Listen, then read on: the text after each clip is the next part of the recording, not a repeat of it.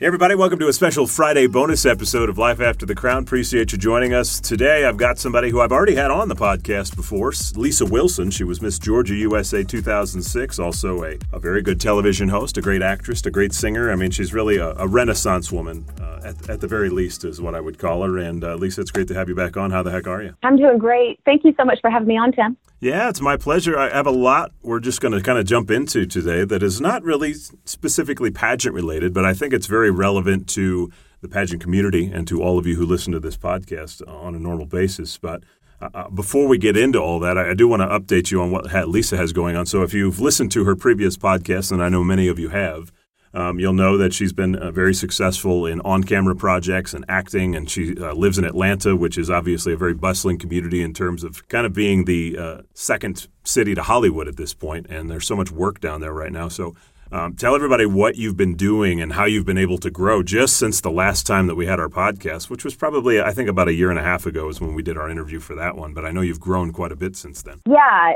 the last year and a half has been amazing. It's just been exponential growth that I couldn't have anticipated. I definitely hoped for, but it turned out to be, 2019 turned out to be one of the best years that I've had in my career ever.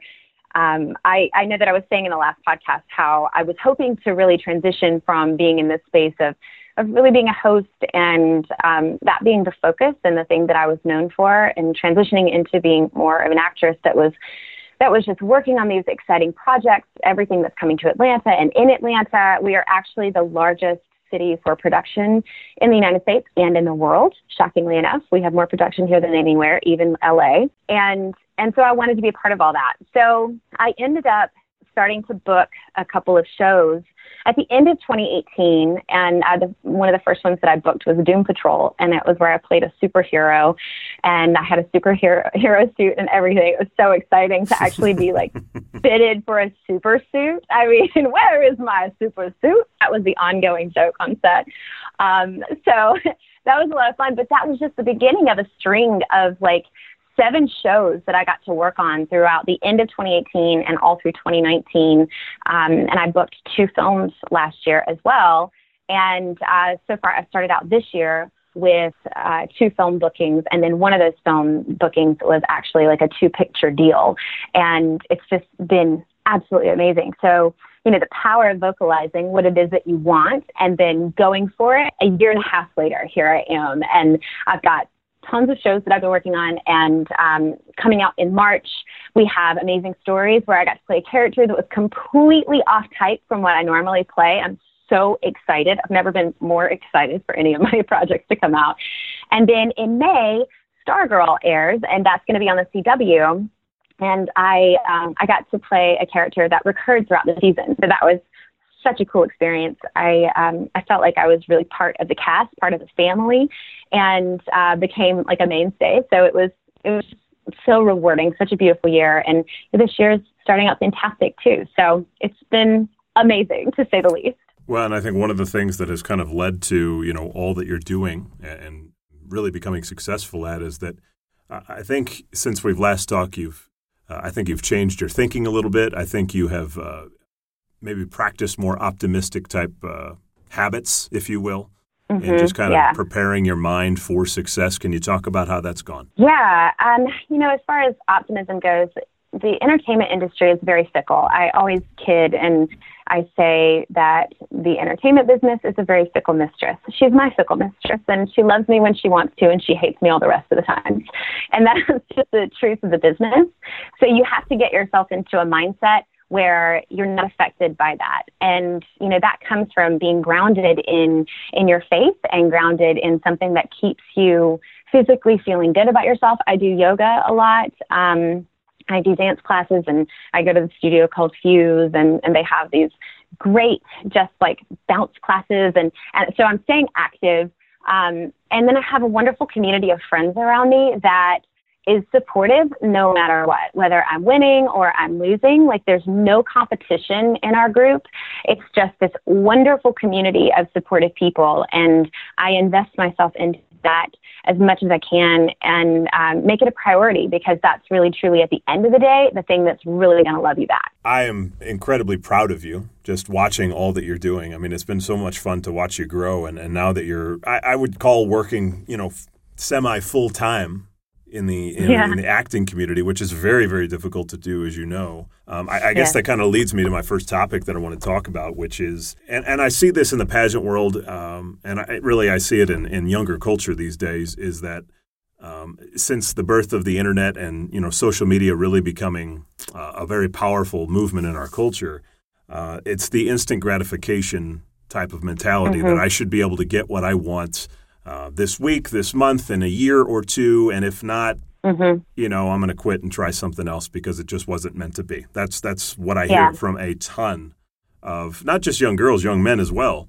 And I think, as we look at you now succeeding in acting and doing all the things that you love to do and being part of, big productions and casts in which you feel like you are a member and not just an extra, I think the thing that we have to look back and realize is that, you've been doing this for 15, 20 years. And you're just now finally hitting that, peak point of feeling like the flood doors are opening a little bit. Yes, it's anything that you do, if you're not willing to get into the trenches and take the good, the bad, and the ugly, then you're never going to be able to withstand it when you succeed. In my particular field, when you get to the top, it's just a whole different level of challenges. So you're never free of challenge. You're just asked to perform at a higher level and do everything better, and you face more scrutiny. So if you decide to take a step back because you failed a few times and you don't want to stick with it, then obviously it's not your path because you don't have it in you to stick with it, or you just, I don't know, like you're just not interested enough in it. It's one of those things where, for me, giving up was never an option. I've always known that I wanted to work in the talent industry. It did take me a little while to figure out what direction that was going to be, primarily because I feel like through everything that I have done, I've really just been discovering who I am as an artist and what speaks to me and what makes me feel fulfilled artistically. And so I've explored all the different arenas of the talent industry. And, even though acting is on the forefront, I'm still doing voiceover. I'm still doing a little bit of modeling work here and there. I do quite a bit of hosting work. And acting is just the thing that's front and center because it is the passion that I love the most. But that's another thing about the business. You've got to have all these other side hustles in order to keep maintaining your life, even after you start to be successful. And where I'm positioned right now, it's literally just a jump off point. And it has taken quite a bit to get there. You're right. I've been in the Atlanta market now for, I think, 14 years. And I have been with the same agency for most of that time, and I have been through a number of agents. And ironically, the agent before the one that I have now, she left the company, and then this current agent came in, and he completely changed everything. But when you and I had that conversation just prior to for the last podcast, she had told me, as I was trying to make the switch from hosting over to acting, her exact words, she chastised me, called me one morning to chastise me for declining an audition for a TV show, just like a reporter role on a TV show. And I was trying to change the casting director's opinion of me as an actor. And so she specifically calls me first thing in the morning and proceeds to take an hour of her day to chastise me and tell me that she said, "You're not Angelina Jolie. That's not the path that was carved for you. So stay in your lane and be really effing good at what you do." And would not consider me for anything that stretched me creatively, did not see me as being able to become anything more than the host that I already was. And while there's nothing wrong with the host career that I have, I love that career. It just wasn't what I wanted to do in TV and film. And being a creative, there's always this starvation for growth. And I wasn't seeing growth because, it's like where I'm at, my host work had kind of tapped out. Like I was doing all the things, unless I got on with a network and was hosting a show, then there wasn't really anywhere else that could go because I had done all the things. So I was getting bored. So to take that, when she left, and then whenever Jason, the current agent, came in and he took an interest in me and actually like wanted to know my life and wanted to know what makes me tick and how I got to where I was. And then my auditions started turning around, and I started turning in these really great auditions, as opposed to very much like I'm fearful and afraid that I'm going to mess up if I don't do everything right because I don't have a team that supports me and blah, blah, blah, blah, blah. All those insecurity feelings that were going along with it. It all changed whenever I just had one person on my team that believed in who I was as a person and believed that I had the capacity to go the distance. So in that, having someone that supported me and allowed me to take chances and risks, I grew exponentially as an actor. And I look at some of the tapes that I was submitting 2 years ago for auditions, and I'm like, it's no wonder I didn't book that and didn't book that and didn't book that, because that audition was garbage.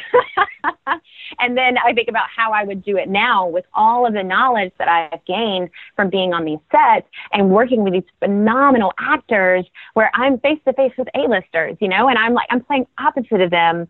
That's a masterclass right there. So it's just a different ballgame. And if I had given up whenever that agent told me to stay in my lane, I would never be experiencing what I'm experiencing now. Well, and I think, you know, the reason I think this is incredibly relevant to the pageant community in particular, and I think you've gone through this, is, you know, when you are young and beautiful, a lot of times you do get a lot of great opportunities very early in your life because people want to do stuff for you. You're beautiful, you know, so there's a lot of opportunities that you get that a lot of people just wouldn't because they don't have that same genetic gift that you do. And then when you finally hit those, you know, moments or chapters in your life of adversity where it's really tough and you aren't getting the things you used to, I think for a lot of people, the urge is to eventually quit or say, oh, well, I guess, you know, maybe it wasn't God's path for me or something like that. And at the end of the day, let's be honest, it's an excuse. And, you know, figuring out how to get through that adversity and not blaming it on, you know, God's will or something like that, instead of just saying, let's suck it up and figure out how to get through it. Your thoughts? Yeah, I would say that one of the gifts that acting has given me is that it took me out of the space of having to be beautiful. And it was the most freeing thing that I've ever experienced. So, you know, what I would say to the girls that are walking through that is to be brave enough to embrace not being beautiful or not putting your beauty as the number one thing of value that you're putting out into the world. Be something more than just your appearance. Because when you do that, you find all of these beautiful colors of humanity that exist within you.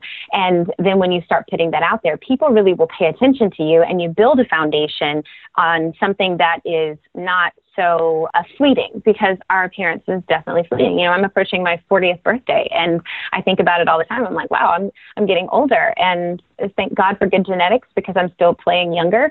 But at some point, like, my gray hair is going to be out, and everybody's going to see, okay, she's an old lady. And you don't get the kind of attention that you once did. And it is an adjustment. It's definitely an adjustment, but you just have to find ways to show other parts of yourself, because we're all really rich people, you know, like we have a lot to offer and a lot of life experiences, and those life experiences are what actually touch other people. We live in this society where it's like Instagram, everything, everybody wants to be beautiful. Everybody wants to be an Instagram model. And that is just such a fleeting thing to pursue. And since everybody is doing it, it's no longer like super cool. You know, it's like this elite thing to be a beauty queen. But everything has changed since I was Georgia. Like, we live in a different world now, and because it is so prevalent. I was on last week, and I was listening to some of the guys talk about these Instagram models and how they're just so turned off by it, because they're like, show me something that's modest, make me use my imagination. Like, people are actually wanting to see more wholesome content. And so that was encouraging for me, because I've never wanted to lean into that whole like sexuality first and all that. It's just, it makes me feel slimy. So I think there's a turn happening in what people want on social media, but also people will value you more. And you should want to be valued for more than just your appearance. So I say lean into every side of who you are and allow people to see that, because that's when you start connecting with people and actually having the ability to make a difference in the world. I'll expand on that Instagram stuff here in just a few moments, but I think Sure. getting back to the journey, I've read tons of studies, and most of them were done, to be quite honest, on men, but that most men do not succeed at their best points in their life until they hit their 40s. Now, you and I are in our 40s now, and if you would have told me at 20 that it would take me, as long as it has to get to where I'm at now, I would have probably been like, I got to find a different career path or something like that. But probably the best analogy I can give is, and it relates. Just a couple of months ago, my buddy and I we climbed a 14er here in the Rockies, and if anybody's climbed a 14er, it takes about 5 hours. So it's 3 hours up and then 2 hours back down, because it's obviously faster coming back down. And as we were, we started off at dawn. So it's dark and you start going through the woods and then you're working your way up. Well, you break through the tree line and then you're like an hour and a half in and you get to what appears to be the top. And I'm like, man, we're flying. And this guy who was a professional hiker that was right by us, he goes, no, that's a false peak.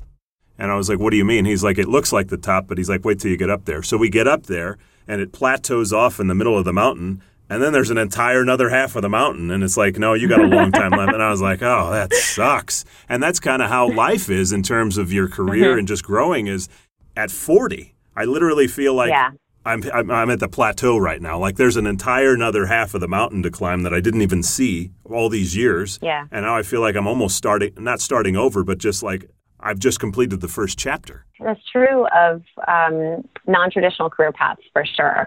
I know that people in the corporate world, they tend to have like a ladder that they're climbing, and they, by the time they're 40, they can be at the top of the ladder.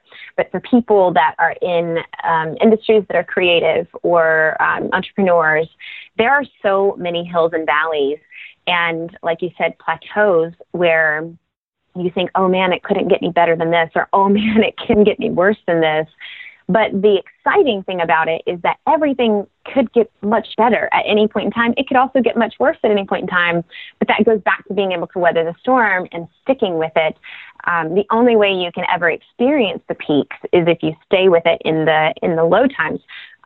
Sometimes I'm thankful for the plateau because it gives me a moment to rest and just kind of get a good visual about what's coming next, where I've been. And, hindsight is really great because you can look back at the work that you've done and see it through the lens of progress, as opposed to I'm on this grind, I'm on this hustle, but look at it more like, where was I when I started out on this path? And then where did I get to? Okay, now I'm resting. It's like you're in the middle of a mile run and you take a little breather at the half-mile mark so you can look back, and then you can really develop a plan for where you're going and be strategic about it. And also like be flexible in how you get there, knowing that there's going to oftentimes be things that knock you off the path and you have to change your trajectory. So it's really important not to be too rigid in that. Well, and I think the gift of hindsight is always 20/20. And, we have the gift of, 20 years of hindsight in a career. And I think the one thing that you hate to hear when you're younger, but, I'm going to say it because everybody listening is younger than me, or at least I believe most of them are, is that you don't get to where you get to and become successful because you wanted it and you worked for it. You get there because you also went through the incredible valleys and failures and obstacles that made you better. You grow the most when you're in those moments of failure and desperation and like, I don't know what the hell to do. And you get on your knees and you're like, God, help me. That's when he does his best work in your life to get you prepared for the road ahead. If you don't go through that, you're not going to be successful. I don't care what you want to do. I don't care if it's modeling or if it's acting or whatever. You're not going to get there if you don't go through some moments of 1,000% humility where you literally feel like I've got nothing but God to get me through this. If you think about that in terms of storytelling, everybody loves a redemption story. And the stories that people tune into the most is like the hero's journey. It's that human condition where we're fighting and fighting and fighting. If there's no fight, then there's no payoff.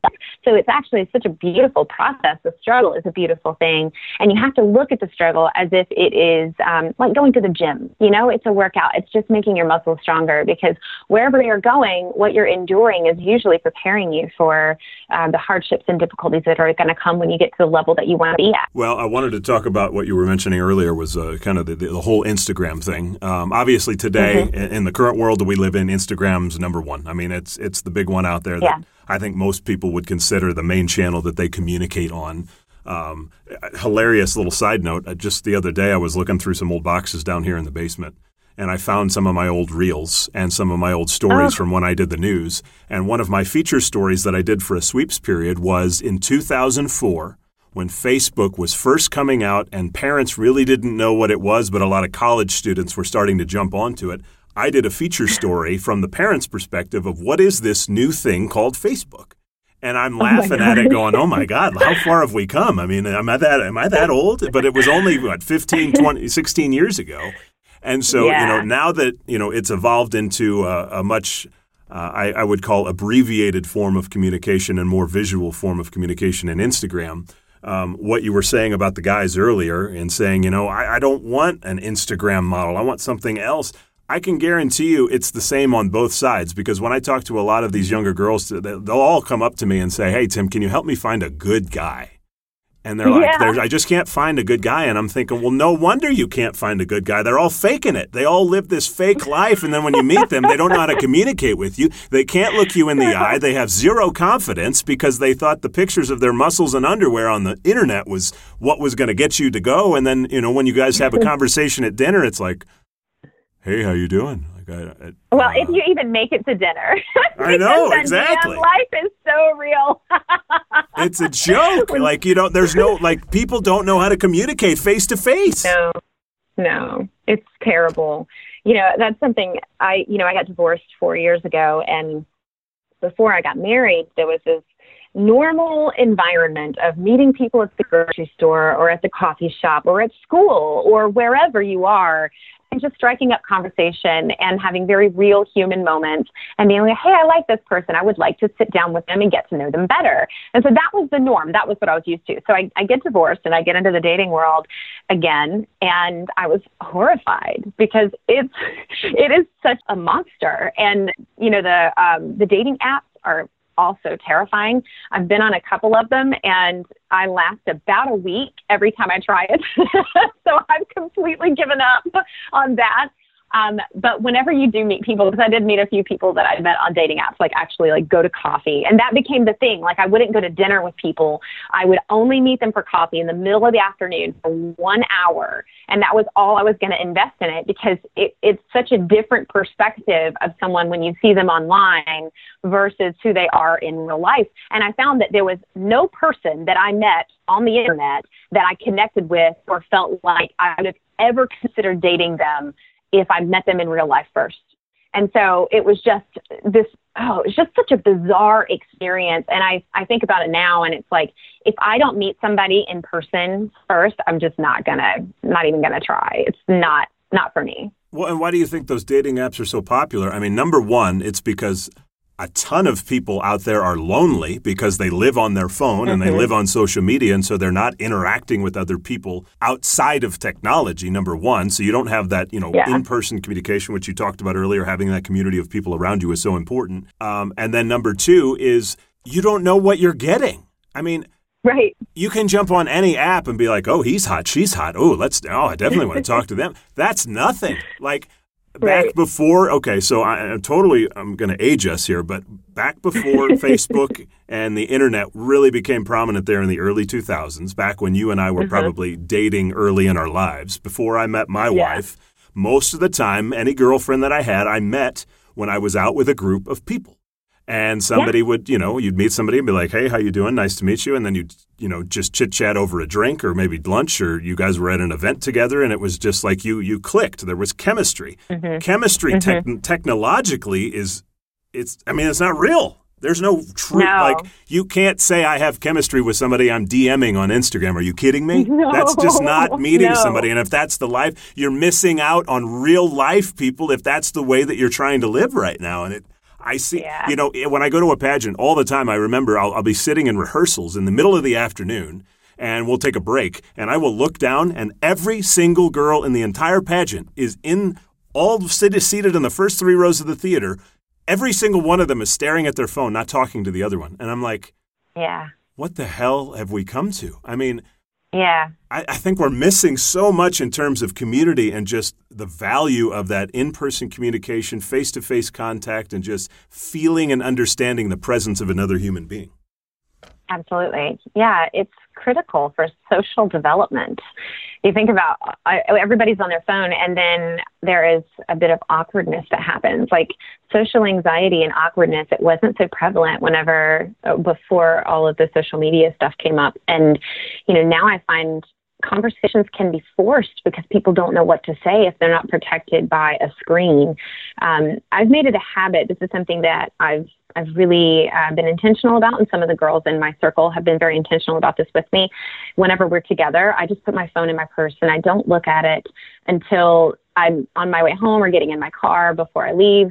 And it's so nice because just removing yourself from all of the noise, all of that background noise that's going on in the world, and focusing on one singular thing, which is connecting with another human being in that particular moment, it's so valuable, and it makes you feel so good and fulfilled. Like, I leave time with my friends feeling on top of the world and so happy and supported, and like I can do anything. Like, I feel like a real life superhero, because that is, it's kind of like a superpower, just being able to disconnect and being okay with disconnecting.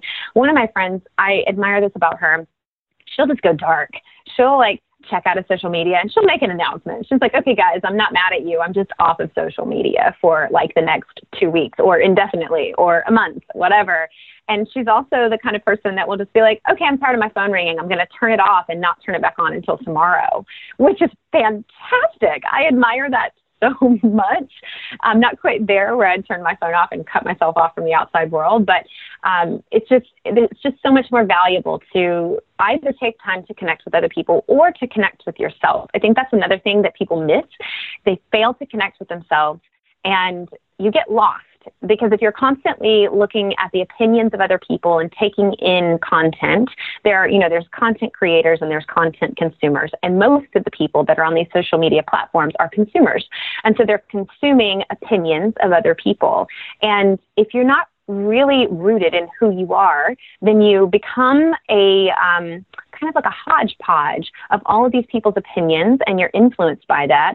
And then you wake up one day and find, I don't really have an opinion of my own.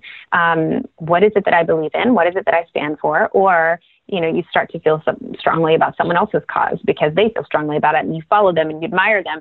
It's just so valuable to take time and separate yourself from that, so you can really know what your opinions are and how you feel about things.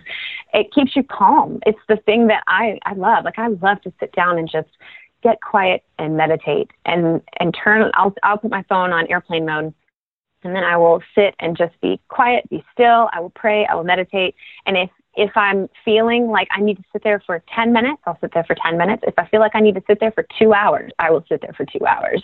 And it is one of the most valuable things that I can do. A lot of the statements that I put on my vision board come from the time that I sit in my prayer and meditation time, because it's the time where I'm really in touch with what it is that I desire and what my spirit is leading me to do.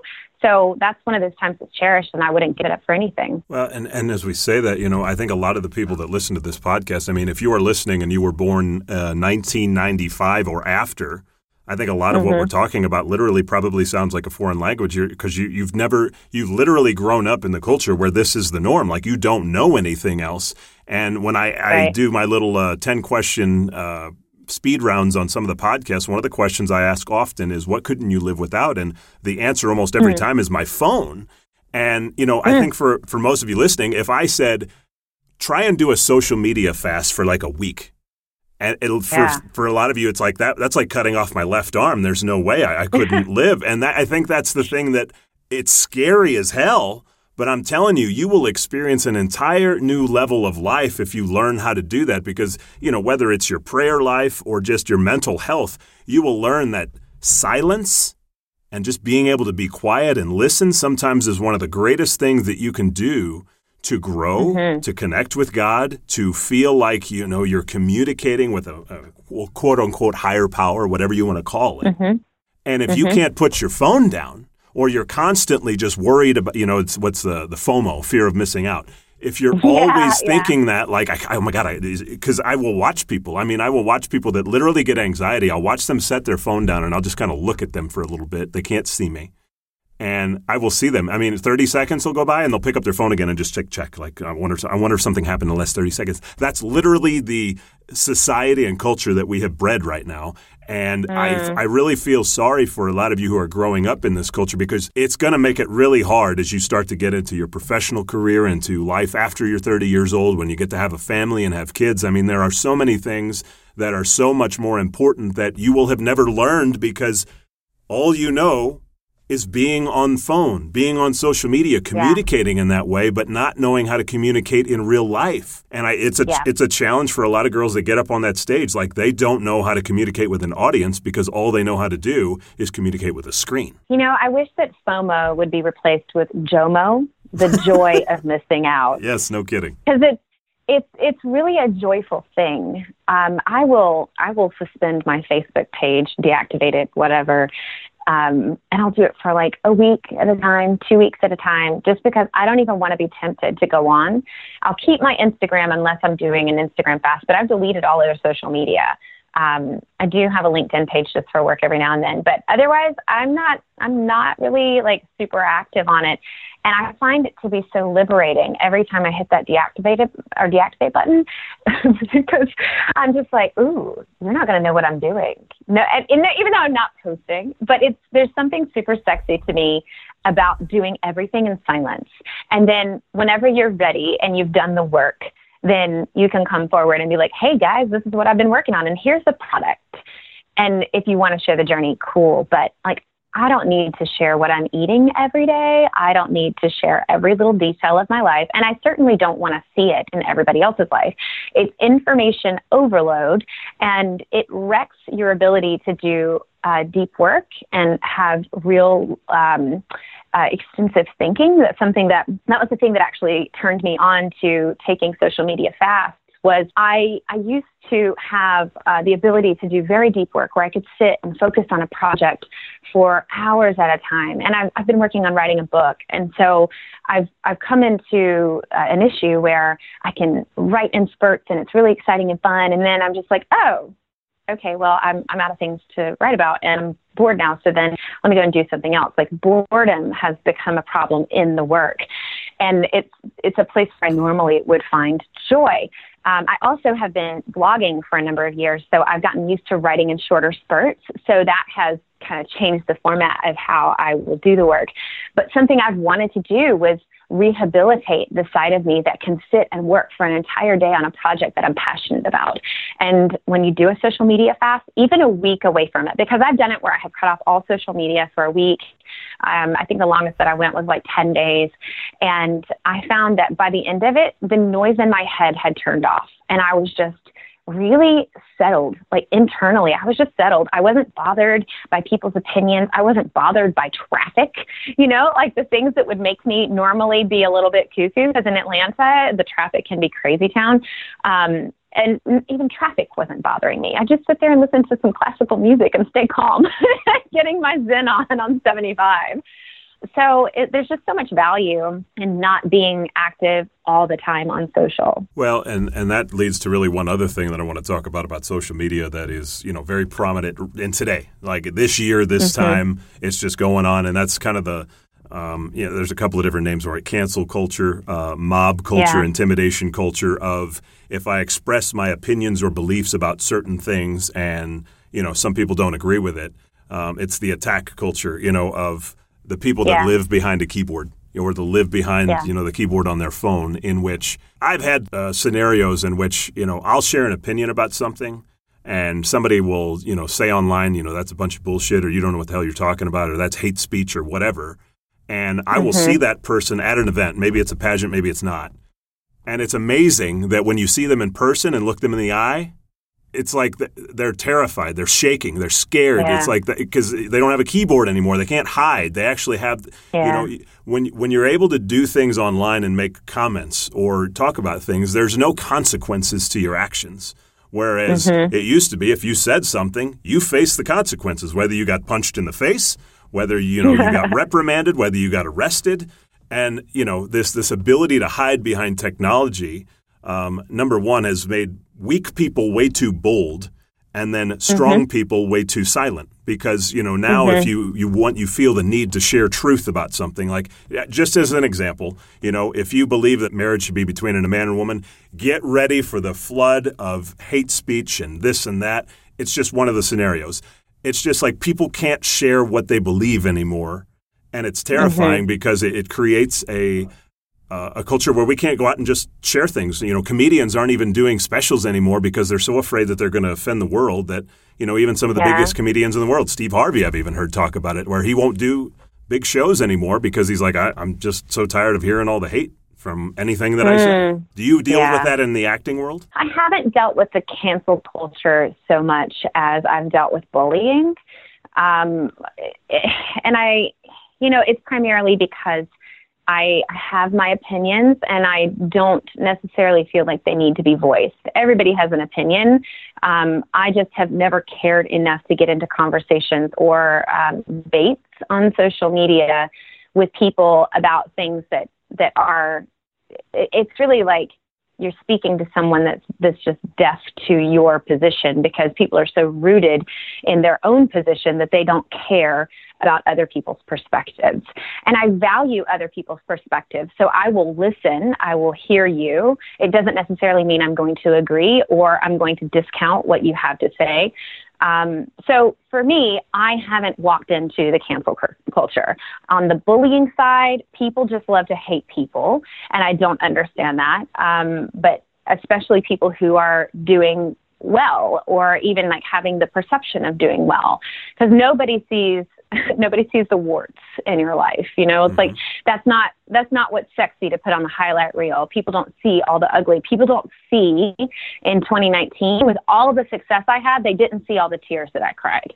And it's because you do, like, at every level of your career and even in personal life, you deal with people that are coming up against you for whatever reason. And it can be jealousy, or it can just be like something that you say that rubs someone the wrong way, and they don't take the time to ask you to explain what you mean, so that's where I've had the experiences, but I just don't voice my opinions enough when it comes to things that could live in that cancel culture space to have experienced anything in that. One more thing, and look, I think social media in many ways is a positive. I think it's done a lot of good in some ways. There are certainly other ways where I'm like, it's really ruining culture in many ways.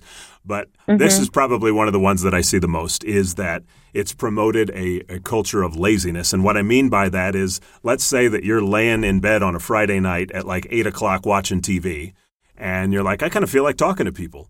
You can just click, live, and you can go live and have a live where people are commenting on your live. You don't have to go out and meet people. You don't have to go out and do anything. You don't even have to go out and even try and date or anything like that. You can just sit in your bed, lazy ass, on your phone doing nothing.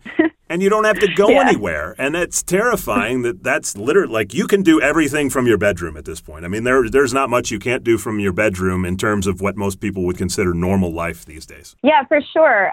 And that's the whole, like, live stuff on Instagram and on Facebook. I've not embraced that because, like, I'll see people go live and I'll sometimes tune in. And it's really interesting to me that people go on there to have conversations, because that's not what I would ever think to do if I wanted to have a conversation with somebody. I would like text a friend and be like, hey, are you around? Can you talk? And make a phone call, or say, hey, let's meet for coffee.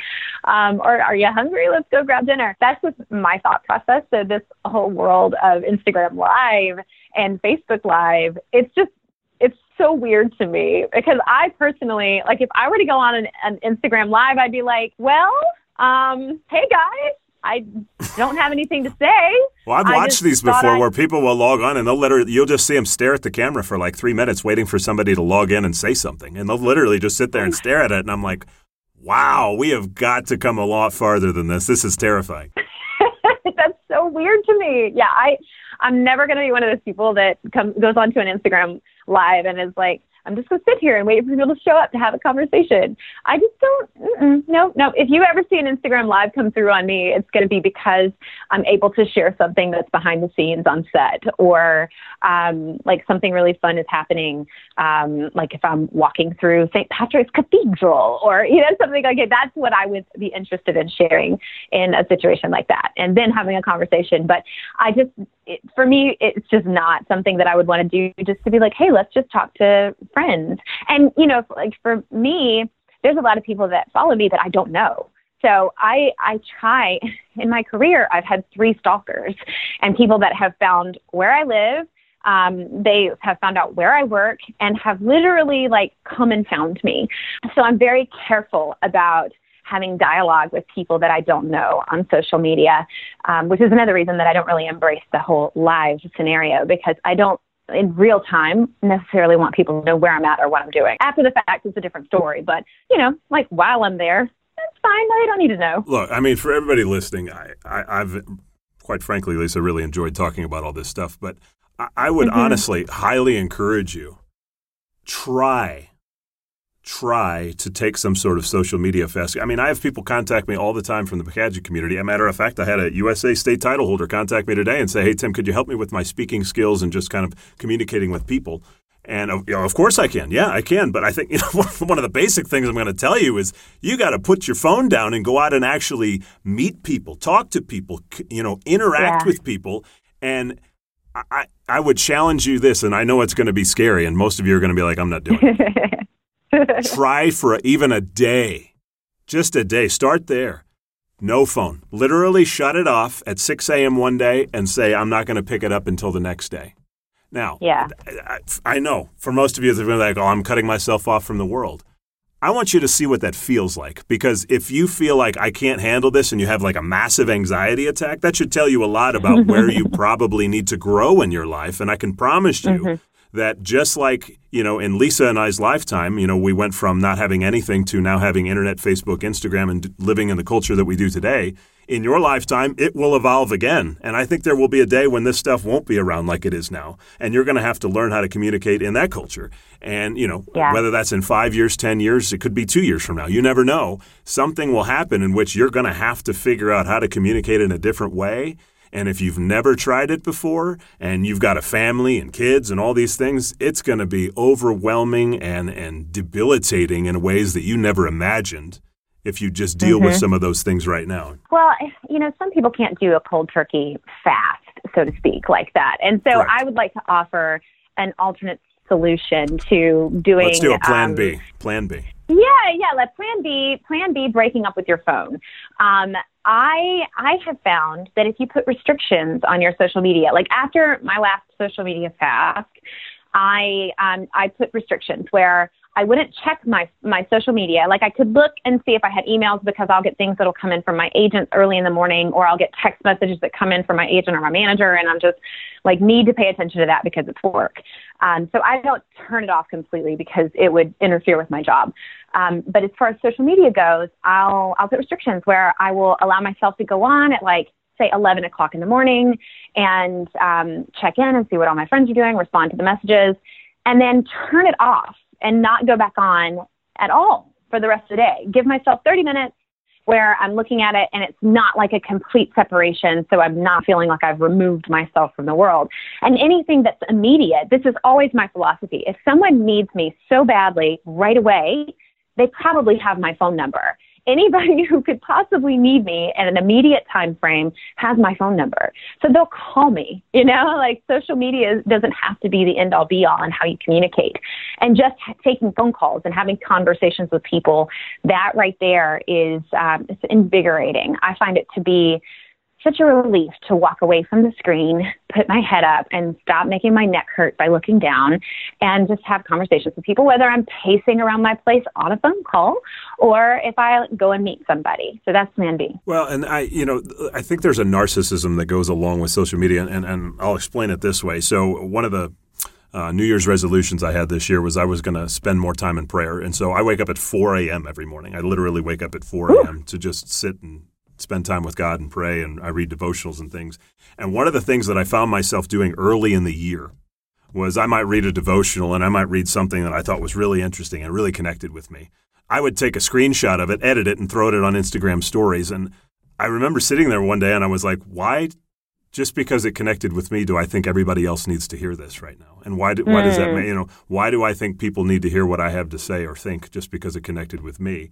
And I think that's, what we all fall into, that trap of the world needs to know what I'm doing. I got to post an Instagram story, or I got to post something on my feed, or people are going to think I died and fell off the earth. And it's like what you would really go to find out if we actually did real research on it is not many people really care. I mean, if you have them in your feed and you scroll through and you see them, that's great. But they're not actually out searching for what is Lisa doing? What is Tim doing? Nobody cares. And I know that.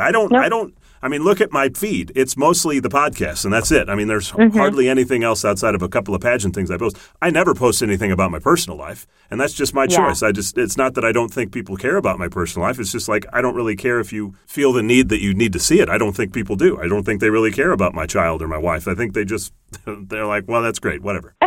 Well, I mean, to be fair, your child is gorgeous. Well, you could post photos of that child and you would get a ton of engagement. I would be the first one to be like, oh my God, she's so pretty. I agree that people don't really care about what's going on in everyone's life because everyone is so consumed with what's going on in their own life. And, it's just the nature of living. Like, you would be consumed with what's going on in your life if there was no social media. So why would it be different on social media? People are definitely consumed with what's going on in their face every single day. So to be concerned that people are going to think that you fell off the side of a cliff and died, no, I'm not really concerned about that if I don't post. Yeah, I mean, I'll give you an example. So when I go to the pageants, I don't post a ton during the weekend. And, there are tons of really interesting people and things that happen during that weekend that I could probably fill my feed for 24 hours if I wanted to. But that's just not me. And I remember when I did Teen USA last year, one of the Miss Universe contractual obligations, I had to post a certain amount of times a day, and I had to, add these hashtags and all. And it was weird for me because I'm like, I don't feel obligated to post. Like, I don't think people really care. And I did it. And I don't think it really did anything, but I did it because I was contractually obligated to do it for that particular event. Sure. But I just don't think, unless you are, A-list star doing stuff that nobody else ever does and just looks at your life as this total dream life and, wow, it's just really neat to see me doing X or Y, that's fine. But for most people, it's not that way. They don't care what your food looks like. They don't care what you're doing. They don't care what you're thinking while you're laying in bed. It's just, it's just garbage. And it's just filling up time and space for things that you could be spending probably doing more productive stuff. Yeah, that was something that comment right there, that was something that I really leaned into whenever I was doing the social media fast and also trying to change my evening habits. So it goes past social media. It's all consumption as far as like media and what you're feeding your brain with. And so for me, like, I'm an actor, and I was taking this acting class, and it was just promoting that we watch all these shows. We needed to watch what was relevant and what was current for what we were working on in town. Yes. Of course, because we need to know the tone of the show. We need to know the pace of the show. We need to know the directors. We need to know everything we can about it in order to audition and do it the right way. So there's so much value in that. But I have found I love stories. I tend to fall into the storyline of anything that I watch. So I can't watch something just for tone or directors or like how people's reactions are. Like, is it big? Is it small? I can't do that. I will drop into a series and I will watch the whole thing in like 48 hours because I get so pulled into the story. And I had done that with a number of series. So I was like a Netflix binger. And so I was like, there's so many books on my bookshelf with information that I want to have in my brain, but I've not read them because I'm sitting here watching all of these series on TV. Not that there's anything wrong with watching series, because believe me, like, I want all of you to watch Amazing Stories. I want all of you to watch Stargirl. I want all of you to watch every series that I'm in and help a sister get some mailbox money. So, there's that. But there's so much that can be learned just from diving into these books that, for me personally, that I've collected. And I have a couple of them sitting around my house. And so during the time that I intentionally made the choice to not watch as much TV, not do as much social media, and even I even cut out lunches because I was doing a lot of lunches with friends. I started cutting out lunches and choosing to go to a 12 o'clock gym session. I'd go and work out and take a class, a yoga class or a bounce class or something. And I found that I was finally starting to get through these books and I could focus better. And I found that I wasn't so distracted. But it was hard for me because just like social media, television is an addiction. And I found that I was addicted. I was like, dude, I'm addicted to coffee. I'm addicted to my TV and apparently social media, because every time I take a step back, there is a withdrawal. And that tells me that there is an overindulgence there. So my goal is to always iron out my overindulgences and make it to where it's balanced and it can be considered a healthy consumption level.